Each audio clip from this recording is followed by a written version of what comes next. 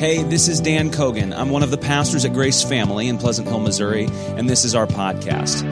I want to thank you for joining us today and let you know you matter to us because you matter to God. Enjoy the message. We're going to look at the 12 disciples. Last week, we did a background, just sort of an overview. I want to remind you of that there were many who followed Jesus, and that there was a progression in the 12 that were chosen. First, their conversion, where they acknowledged Jesus was the Messiah. Even though they didn't fully grasp what that meant, they knew he was the chosen one and came to see him as the true incarnate Son of God.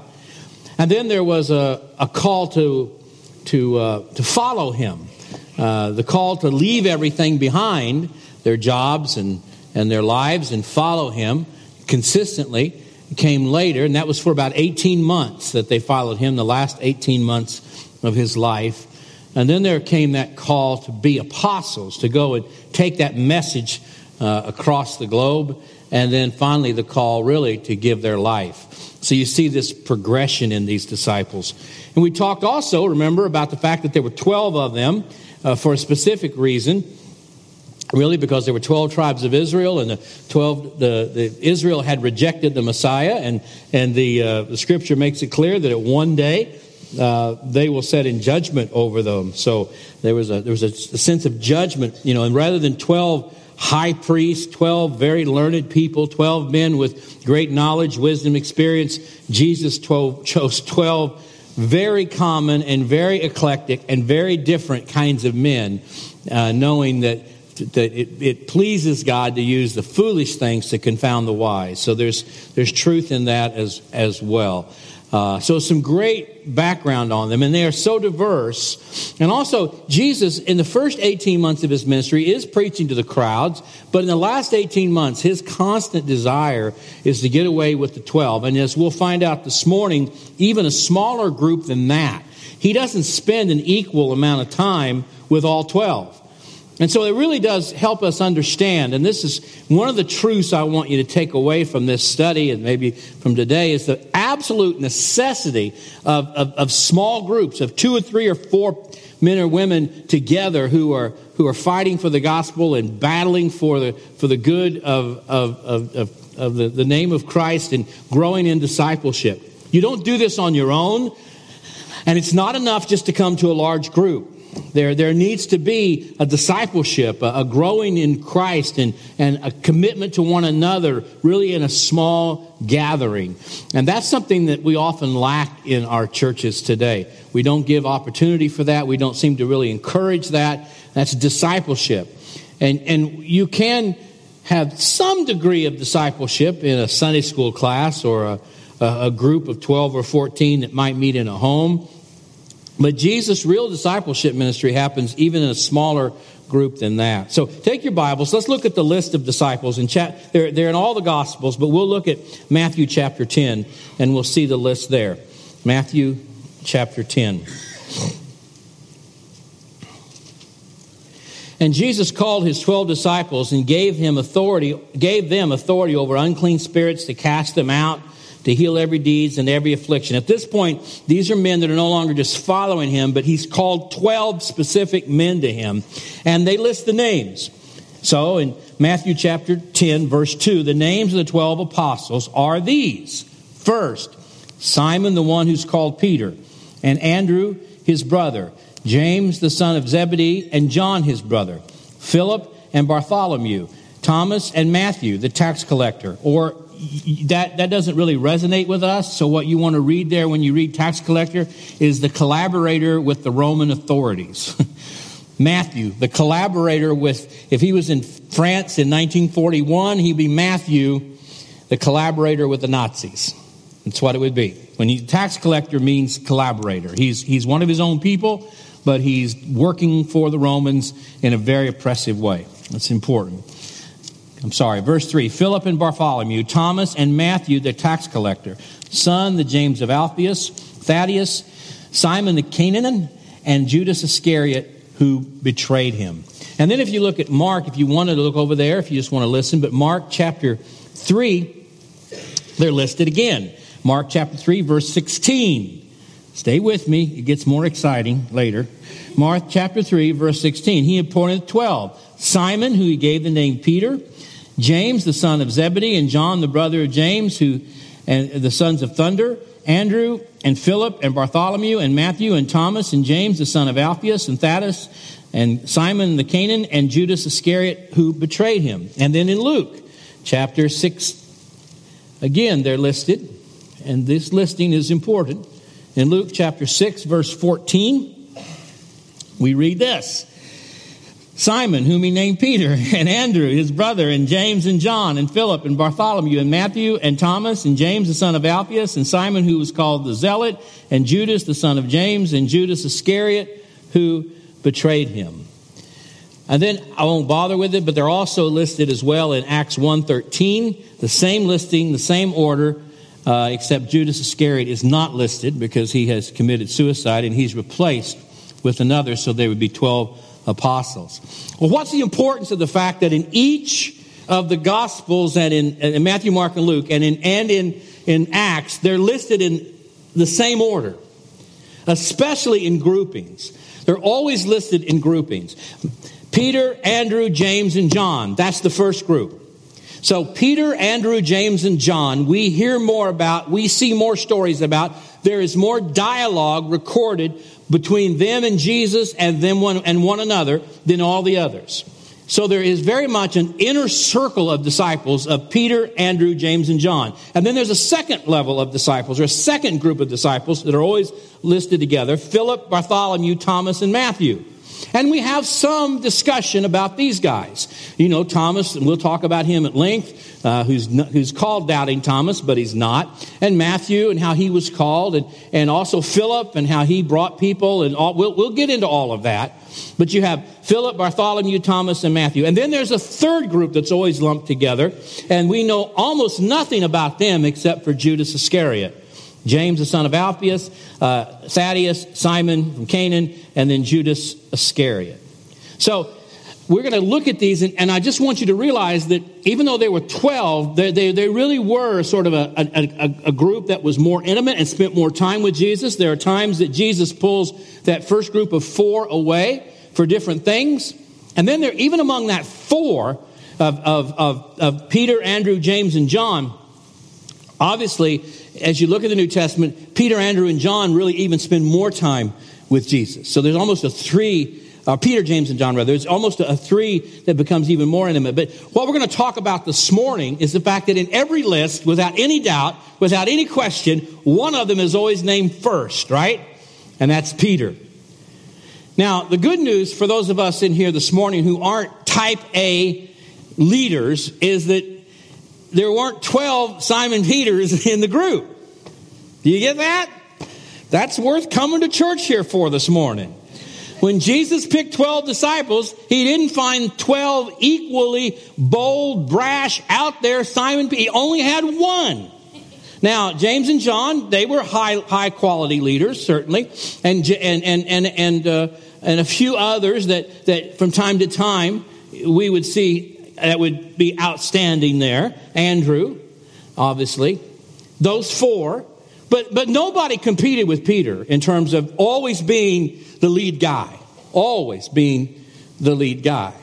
And that's good, because some of us in this room are of that type. We are the lead person. We are someone of a strong personality, someone who, when you walk into a room, you know, we're sort of the natural leader of that. But most of us aren't. But guess what? None of the 11 were either. But they were important and viable. And especially we get down to the last 4. You think that, why is there not much ink about the last 4 disciples? Is it because they weren't important? No, we'll get there. Hang with me. Some of you are going to be very delighted to find out you have a very important role in the kingdom, even though you're never heard of or seen, but you play a very important role. So you get what I'm saying. When Jesus chose the 12, he didn't do what most of us would do. We would find the 12 strongest leaders. Well, that could cause some issues, frankly, put them all in a room. There were issues anyway among especially these top 4. The top 4 were always competing with one another about who was going to be the greatest. But I think they all knew Peter had something going that was different than the others. But the groups are always listed in this order. And that has to do with a real level of intimacy with Christ. The first group, again, Peter, James, and John, especially those three, even a closer circle. Andrew at times is not in that. Those three, Peter, James, and John, were taken with Jesus to the Mount of Transfiguration. That's where Jesus took those three and he brought them up there. And for a moment, they saw Jesus transfigured from a human man to really the glory of God. And not only that, they saw Elijah and Moses and saw Jesus conversing with Elijah and Moses. Group 2 doesn't have any high profile, but they are still significant in the gospel accounts. And then, as I said, we'll talk about group 3 later on. Obviously, Judas is the exception to that. But they were all very different personalities. Are you tracking with me? These are all very different personalities. We are all in a church together, and we're all very different personalities. And if it hadn't been for their commitment and their following of Jesus, they would have been at each other's throats all the time. And so when we're talking about a church family, we can't create a church family where everybody gets what they want all the time. Everybody always feels like they're the most important. It's not going to work. What works is we can have a very diverse church family with very different personalities, strong personalities, quiet personalities, bold personalities, shyer personalities. We can have all of those. But if they're centered around Christ and focused on Him, all their strengths and weaknesses can work together for the glory of God. And you'll see that in these amazing disciples in these weeks ahead as we look together. So Simon Peter, well, first of all, he was often the first one to speak, right? We know that. I mean, over and over again, he speaks out first and foremost. Let's look at some stories about Simon Peter and his actions for first. First, you remember when they were in the storm out on the Sea of Galilee, Jesus had sent them out there alone, and they're out there, and it's in the fourth watch of the night. It's the darkest hour of the night. The storm is so violent that they actually fear for their lives. Now, Peter and James and John, these were fishermen. They did this for a living. They spent their whole life on this lake called the Sea of Galilee. And there were tremendous storms that could come up, and they'd seen them before. But this one was different. This one, they knew men had drowned. They probably personally knew men who had drowned in the Sea of Galilee. And they no doubt were terrified. And certainly were wondering, if Jesus put us on this boat and this storm comes up and He's not with us, maybe He knew something we didn't, right? I mean, why in the midst of this terrible storm is He not here? All of us can identify with that. Sometimes when life really begins to push in on us and crowd in on us and close in on us, we don't always feel like Jesus is near. Oftentimes we feel like He's far away and distant and out of sight. And from the disciples' perspective, Jesus was out of sight. But from Jesus' perspective, He knew exactly where they were, exactly what the storm was going on. I have a pastor friend, don't know him really well, but know of him, and I've gotten to know him on social media. He's battling cancer, and his daughter works at the North American Mission Board, and I didn't realize that. I was there a couple of weeks ago and did some speaking and some teaching, and she was in the group, and as she prays for her dad, she has a hashtag that says "No Maverick Cells." And what she means by that is every cell in her dad's body is under the control of God. There are no maverick cells. And whatever God determines to do, He can do. Now, it may not appear that way, right? When you're battling the disease and the illness, but that is so true. There's no maverick storms in your life. God knows every storm. He knows every wind. He knows everything. And so here's Simon Peter and these disciples. They're in the boat, and in the fourth watch of the night, they look out, and in the midst of the darkness, they see this figure coming to them on the water. They're terrified it's a ghost. And Jesus says, again, fear not. As I said, there's over 300 times in the Scripture where we're told not to be afraid. Fear, and the reason for that is because there's a lot to be afraid of. That's why. It is not so much that we're just a bunch of scaredy cats here. It's that this world is a fearful place. So the constant reassurance to don't be afraid. And do fear not. And it is I. And Peter says what? Lord, if it's you, bid me come.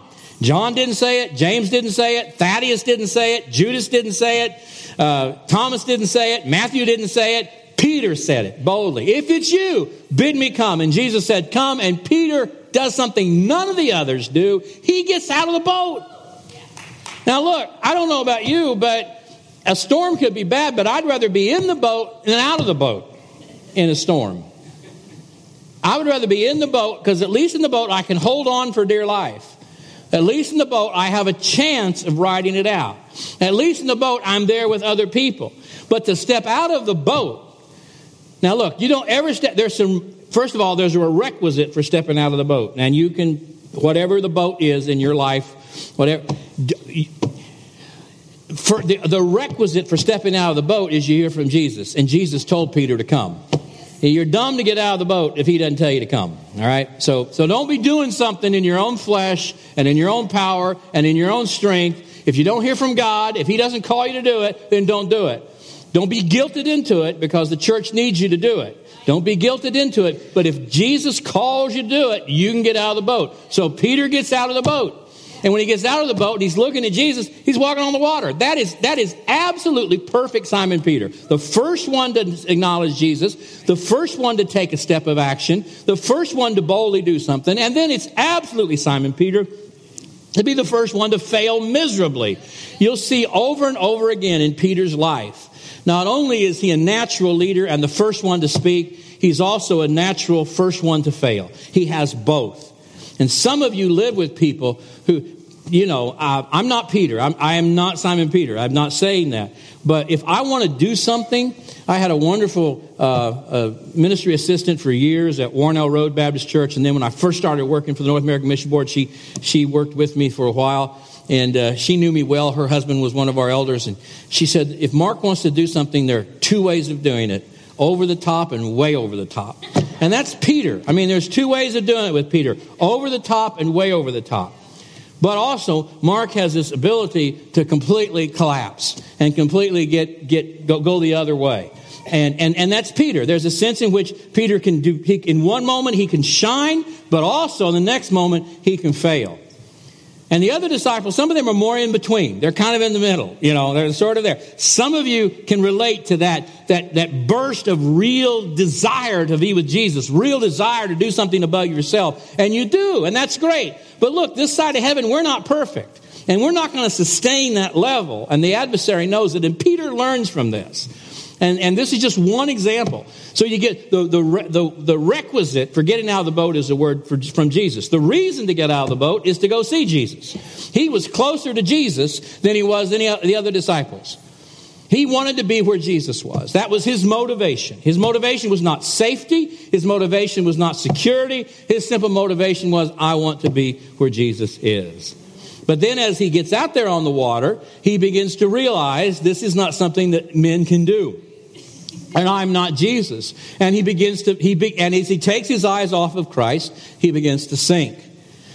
That's what happens when pastors, when parents, when people, when believers, when you take your eyes off the Christ and you look at the world, you're going to sink, because the world's a terrifying place. There's much to be afraid of. As I said, the reason so many scriptures say fear not is there's much to be afraid of. And this side of heaven, dear saint, you are not going to be able to keep your eye on Jesus all the time. And we'll talk about how Peter learned about that. And sure enough, he didn't. But here's the greatest reward for getting out of the boat. You get to fail. You get to fail. Most of us, the reason we don't do anything in the church, anything for Christ, is because we're afraid of failure. The reason those disciples didn't ask, Lord, do you want me to come, is perhaps they were afraid he would say yes, and they didn't want to do it. And because they understood that if they did it, they'd probably end up like Peter, sinking like a rock. In other words, the fear of failure is what paralyzes most churches. It's what paralyzes most Christians. One of the reasons most churches sort of turn in on themselves and slowly begin to die is they're afraid of failure. Well, what if this doesn't work? Or what if that doesn't work? We try this, but and so many times churches want to know there's an absolute certainty of success before they move on. You're not going to get a certainty of success when you step out of the boat. You can do anything in the boat. You can stand up in the boat or sit down in the boat. You can run around in the boat. You can have a committee meeting and a business meeting in the boat. But the only thing that works when you get out of the boat is Jesus. That's the only thing. And most of us as churches are not in places where we put ourselves in a place that the only thing that works is Jesus. We still want to make sure that we, and look, I know we need to be wise, but the church in North America is ridiculously wealthy. While we need to plant churches and replant churches and reach the globe, because we're worried about what happens if we don't have enough money. As though the money we have is something that we came up with. He gave it to us. And He gave it to us to use. Let's imagine Jesus comes back before the end of the day and He says, how much money did you not spend that you could have spent making my name known? It's easier to hang out in the boat and do what's familiar. But Peter gets out of the boat and he begins to think, well, what happens if we run out of money? Well, Peter didn't die. Jesus picked him up. And I'll tell you what, I would want to be soaked and wet to the bone than dry and in the boat if being soaked and wet to the bone meant I was in Jesus' arms. Put me in Jesus' arms any day and totally wet than dry and with a bunch of disciples who don't have enough faith to ask, Lord, do you want me to come? And so there you go. So Peter learned to fail. One of the greatest joys he learned in that was that my failure is never going to be that Jesus will pick me up in the midst of my failure. And when He did, they came back to the boat together. The whole boat worshiped God and saw Him differently. That's leadership in Peter's position. Here's a man who's willing to speak first, act first, fail first, and out of his speaking, acting, and especially out of his failure, I think more than anything, if Peter had not failed, the other disciples would have thought, well, I could never do that. But they could all sink. They all could drown. And they all saw Jesus pick him up. And they all learned that Jesus wasn't going to let him drown.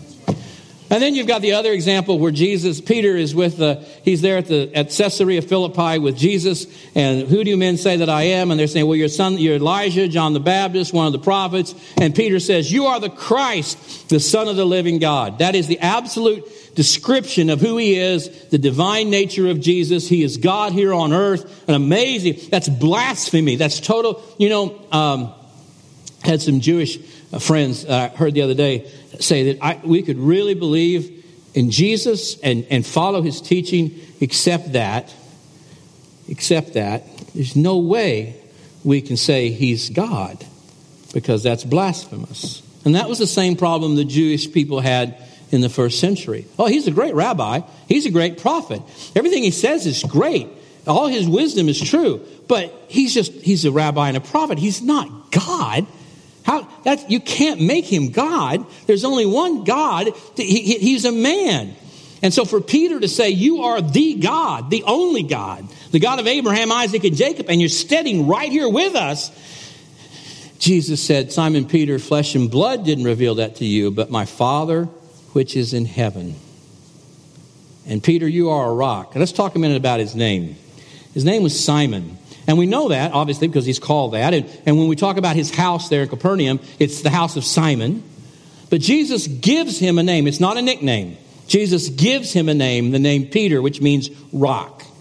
And I think I told you before the story that John MacArthur shares about, and a lot of this information comes from John MacArthur, by the way, that John MacArthur shares about Tony Lasorda, and how that when Oral Hershiser. Herschel Walker. When Oral Hershiser came to be a pitcher, he was very timid and very, very quiet. But Tony Lasorda saw that he could be an amazing pitcher. And so Tony Lasorda gave him a name. And the name he gave Oral was Bulldog. And there wasn't anything about him at that point that looked like a bulldog. But the name, he called him Bulldog to bring him up to what he knew his potential was. And I think in every sense of the word, that's what Jesus did with Simon Peter. You're a rock, Simon Peter. Live like it, act like it, be like it. And so he became Peter. And sometimes he's called Simon, sometimes he's Simon Peter. But it wasn't a nickname, it was a new name. And so when Peter says, you are the Christ, the Son of the living God, there again, Peter's the first to acknowledge it. He gets it right. And Jesus says, you didn't know know that, but my Father which is in heaven revealed that to you. Again, Peter hears from God in a way that the other disciples didn't. But in a moment, just a few minutes later, when Jesus says, I want to go to Jerusalem, Peter says, no, you can't, because they'll kill you down there. And then Jesus says, what? Get thee behind me, Satan. And so we see in Peter this, if you're the first to speak, you're also sometimes the first to make a mess. And Peter's willing to do that for the others in every sense. And again, that reveals itself when he comes to the night in the garden. And they come, this whole group of Roman soldiers and officers from the temple come to arrest Jesus in the dark. Judas betrays him. And what does Peter do? Peter draws out his sword in an impetuous way of false boldness to defend Jesus. And he cuts off the ear of one of the soldiers. And I don't think he intended to cut off the ear. He probably intended to cut off his head. But the soldier was quick and dodged, and just an ear came off. And Jesus put the ear back on and said, put your sword away. Is that a third time that Peter did something good? And then you see this. And then, of course, Peter, he says at the night of when we're going to have communion this morning. And at that Last Supper, Peter says, I will love you. I will never forsake you. Others may leave you, but I will not. And Jesus said, before the rooster crows, you'll forsake me 3 times. And before the rooster crowed, Peter had not just forsaken Jesus, but has sworn and cussed and denied him 3 times. Gave 3 opportunities, and 3 times he denied him. And then later, after Jesus' resurrection, Jesus gives Peter 3 times to acknowledge that he loves him. And as I told you last week, this is important. Jesus said, Peter, after Peter denied him 3 times, and he was in the courtyard of Caiaphas' house. Don't lose sight of the fact that even though Peter denied him, he wanted to be near him. Anybody feel conflicted like that? Anybody want to be near Jesus, but sometimes you still battle sin, and you're not ready to walk away, but and that's Peter, man. He's in this conflict. He's not going to go run and hide in the woods. He loves Jesus. So he's going to stand in the shadows and see what's going on and be close to Jesus. But when the time comes to really stand up and to acknowledge who Jesus is, he denies him once, he denies him twice, he denies him 3 times, and then the rooster crows. And most historians, biblical stories believe as they brought Jesus out, no doubt they saw each other, and Peter would have seen Jesus, and his heart would have been crushed.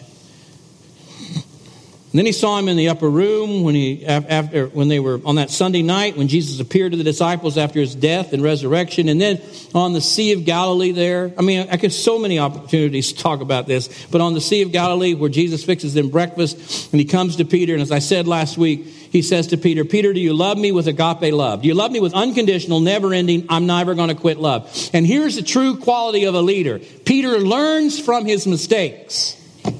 Some of us never learn from our mistakes, and we're never going to be leaders. Leaders learn from their mistakes. Leaders ask questions. Peter's always asking questions. Leaders are not afraid to step out when nobody else will step out. Leaders are not afraid to fail, and all of those things. And leaders learn from their mistakes. So here Jesus asked Peter on the shore of the Sea of Galilee that morning after Jesus' resurrection, Peter, do you love me with agape? He used the word agape. And Peter says, I love you like a brother in great brotherhood. It's almost the word there is fondness. I'm deeply fond of you. We use the same word in English for I love pizza and I love my wife and I love my mother. And none of it, that just doesn't make any sense. But in Greek, there were several words, 3 mainly. Agape, which was the highest self-sacrificing love. And phileo, which is where you get Philadelphia, brotherly love. And then eros, which is sexual love. And he said, Lord, Peter, do you love me with agape? And Peter said, I love you phileo, like a brother. Second time, Peter, do you love me? Agape. And Peter said, I love you like a brother. Peter had learned not to make those bold, ridiculous statements he couldn't live up to. That was still fresh in his mind. So Jesus then says, Peter, do you love me? And he uses the word phileo. And Peter says, Lord, you know everything. And as I said last week, that's probably a reference in the book of Samuel where God knows his heart. And Peter said, I can't lie to you anymore. You know every secret of me. And then Jesus said, well, feed my sheep. Now that you're willing to acknowledge your human weaknesses, great leaders acknowledge their weaknesses. You hear about megachurch pastors who fail all of the time, or any pastor, not be megachurch, but they don't acknowledge their own weaknesses. And Peter acknowledged his weaknesses. He was not perfect, but we see in Peter this progression of speaking and leading, and then failing and then learning and then returning. And then he takes all of that and he seems to learn from it all of the time. But he's still not perfect. I mean, on the day of Pentecost, he preaches and thousands come. But there's still, let's look at the book of Galatians. There's one story in the book of Galatians I want us to look at. Galatians chapter 2, talking about Paul and Peter. They're having some disagreements here. And in Galatians chapter 2, when Caiaphas came to Antioch, I opposed him to his face, this is Paul, because he stood condemned. For before certain men came from James, he was eating with the Gentiles. But when Peter he's talking about, but when they came back, he drew and separated himself, fearing the circumcised party. So Paul is saying, look, I opposed Peter in Antioch because he was saying that you don't have to be circumcised to be a follower of Jesus. But then they were pushing back on him, and so he gave in. He sort of collapsed. He didn't stand for the truth. Verse 13, and the problem was the rest of the Jews acted hypocritically along with him, so that even Barnabas was led astray by their hypocrisy. So there's a sense here in which Peter is defending the gospel, but yet when the pressure comes on him, he sort of backs off. And when he backs off, here's the deal. You ready? If you're a leader, people follow you. They follow you when you do well. They follow if you do heresy. They follow if you don't. They look at you if you don't. And so many times if you follow me on social media, and sometimes I seem discouraged, distraught, questioning myself, it's because I know that if I don't make the mark, others won't either. There's tremendous. I have influence. I don't want it. It's sometimes it's a heavy burden. But here, what Peter didn't just affect Peter; it affected others. And what really blew their minds, it affected Barnabas. Barnabas, the most faithful, full of the Holy Spirit man, and Peter's sort of his kowtowing to this and giving in to sound doctrine and refusing to eat meat because the Jewish people would be upset about. All of that, he said, even affected Barnabas. And so Paul says, when I saw that their conduct, this is verse 14, was not in step with the gospel, I said to him before all of them, if you, though like a Jew, live like a Gentile, and are not like a Jew, how can you force the Gentiles to live like Jews? He calls them out on that. I mean, and so even though Peter had grown and matured and done many wonderful things, he does get to a place where, again, he sort of falls back into some of those habits. And I just want to make it clear to us that this side of heaven, we are not fully sanctified. And we're going to daily be in battle with our own flesh. And we're going to often turn back to the ways we were. And Peter understands this. He does. I don't want to end with that. There's a couple more things. In Acts chapter 15, if you like Bible drills, this is the Sunday to come. But in Acts chapter 15, this is after the experience there in Galatia, where Paul confronts Peter on his weakness and his leading people astray by his fear of other folks. But in Acts chapter 15, in verse 7, we see something happen here where Peter defends Paul. And after there had been much debate, Peter stood up and said to them, brothers, you know that in the early days God made a choice among you that by my mouth the Gentiles should hear the word of the gospel and believe. And God, who knows the heart, bore witness to them by giving them the Holy Spirit as they did to us.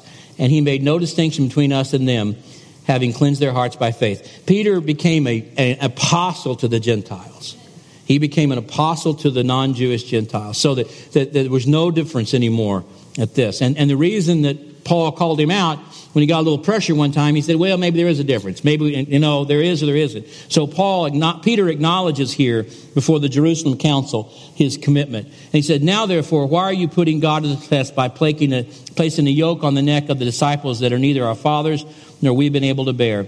but we believe that we will be saved through the grace of the Lord Jesus Christ. And all fell silent as they listened to Paul and Barnabas as they related the signs and wonders God had done through them among the Gentiles. And after they finished speaking, James replied, "Brothers, listen to me.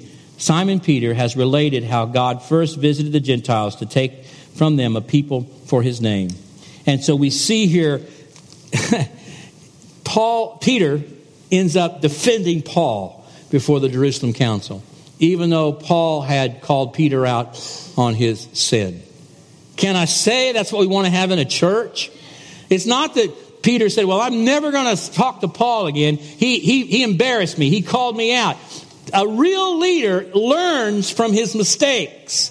And we see that over and over again in Peter. It's not that a real leader doesn't make mistakes. He learns from them. And he's humble. Paul makes it clear that what he did was wrong, and Peter understands it. He takes a rebuke, and when the time comes, Peter stands up and endorses Paul. What a great picture we see there in the kingdom. But Peter learned this, and this is where we'll bring this in for a landing today. Peter understood human weakness. He understood it well. His own weakness had been thrown in his face time and time again. Of all the things he learned courage. And I love what John MacArthur says here. The courage that caused him to swing his sword wildly at the soldier, that was an immature courage. But he learned later in life a mature, settled, intrepid willingness to suffer for the sake of Christ. And so Peter, in two wonderful letters he writes, one of them in 1 Peter chapter 5. Such a wonderful truth. He says in verse 6, "Humble yourselves, therefore, before the mighty hand of God, so at the proper time he may exalt you." This is the guy who's used to being first at everything. This is the captain of everybody's team. And what has he learned in all of these years? If you humble yourself before God at the proper time, he will exalt you. Listen to this. Casting all your anxieties on him because he cares for you. Paul has learned, as when he went under on the Sea of Galilee and Jesus picked him up. He's learned time again, as he's failed, Jesus has restored him. He's learned that he doesn't need to be afraid of anything. His great captain has his back and his side and his front.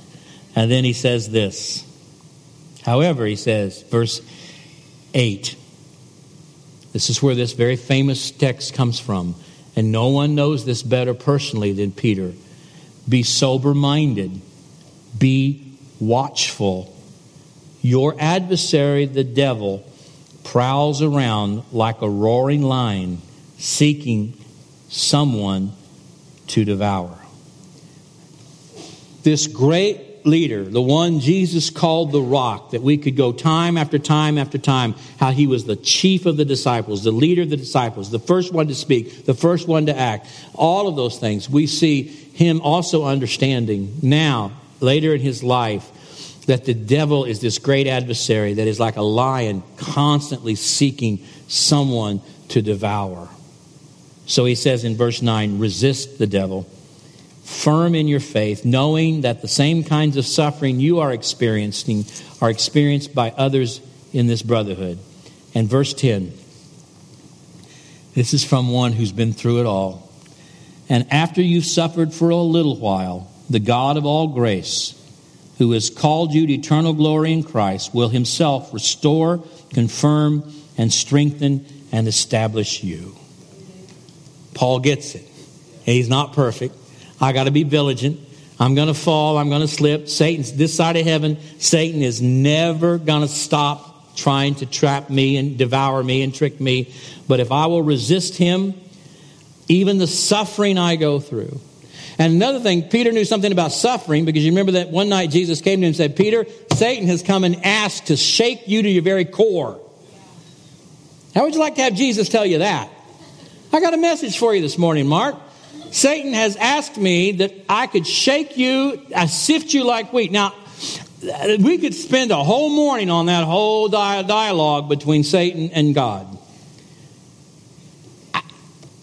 That's deep. But the reality is, even Satan's not going to do something to you that God doesn't have power over. Satan had to ask Jesus for permission. Wow. And Jesus said, and I'm sure Satan's thinking, yeah, I'm sure you told, He comes to Peter and he says, Peter, Satan has asked me to just shake you to your core. I mean, just shift you, just. And I'm sure Peter's thinking, great, I'm sure you told him to take a hike. And Jesus said, and this will be happening so that good things will come from it for you and for others. Basically, is what Jesus said. And it happened. And it just didn't happen once. It happened a lot. And I'm sure Peter began to understand that the suffering he endured was brief. The shaking was brief, and it was for a purpose, as we've talked about so many times from this pulpit. He learned so much about life and that. And some of you here this morning, whether you're a leader or not, these are things we can identify with. You don't have to be the boldest person in the room to identify with this. But if you are a leader, learn from this. Learn to acknowledge your failures. Learn to embrace those failures. Learn to listen when you need to listen. Learn to forgive others. Learn to take a correction and instruction from someone who's less experienced. Paul was less experienced and less known than Peter. Paul had never walked with Jesus for 18 months. Peter had. But Peter was able to take a good instruction and correction from his brother Paul and not hate him for it, but understand the need for it. And there was a time when he sat there in that high priest courtyard. And if you go to Israel today, there are certain places in Israel that we think this happened here and we think this happened there. And I encourage you to go to Israel. I'm going to go again in a couple of years. I just encourage you to go. It's the most amazing experience. Because you can go to Capernaum. It's there. It's not like, well, maybe this is Capernaum. It's there. I mean, it's no longer a city, but it's an archaeological site. It's there. And the temple foundation and steps that were there in the first century are there. And so you can go set on those temple steps in Capernaum on the coast of the Sea of Galilee and know these are the steps Jesus walked up. And you can walk across that temple and know somewhere along here was Simon's house. All of a sudden, this is not some story some preacher's reading to you from a book. This is actually took place. It's actually here. And so, seeing all of that. But you can also go to, in Jerusalem, you can go to the place they have excavated that was the home of the high priest in the first century. You can go to Caiaphas' house, the ruins. And you can sit there in Caiaphas' courtyard.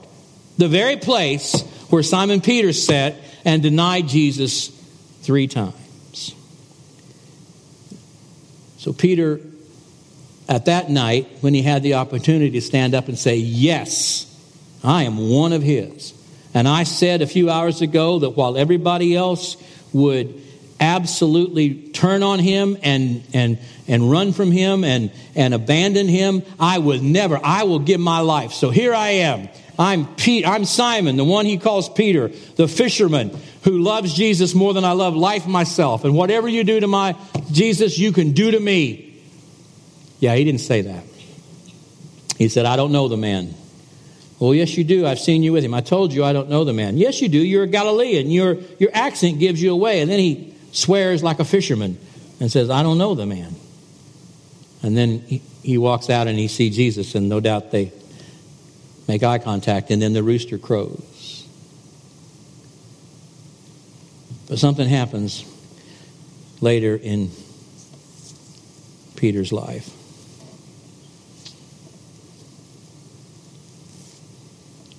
MacArthur writes these words, and I can't say them any better than this. How does Peter's life end? Well, we don't know. But if you want to take one more look at Scripture, look at John 21. We don't know exactly how it ends. We do know how it ends. We don't know the exact details. John 21, there by the Sea of Galilee, Jesus is raised from the dead. He's meeting with his disciples. John 21. After that encounter, Peter, do you love me? The 3rd time, feed my sheep. And then verse 18, right after feed my sheep, Truly I say to you, Jesus says, when you were young, you used to dress yourself and walk wherever you wanted. But when you are old, you will stretch out your hands, and another will dress you and carry you where you do not want to go. In verse 19, just in case you don't know what this means, the gospel writer John tells us. Listen. Then he said, to show by what kind of death he was going to glorify God. And after this, he said to him, come and follow me. How did Peter's life end? Well, we do know he died as a martyr because Jesus prophesied in John 21, 18 and 19, you're going to give your life. It doesn't record the death of Peter, but all the records of the early church history indicate that Peter was crucified.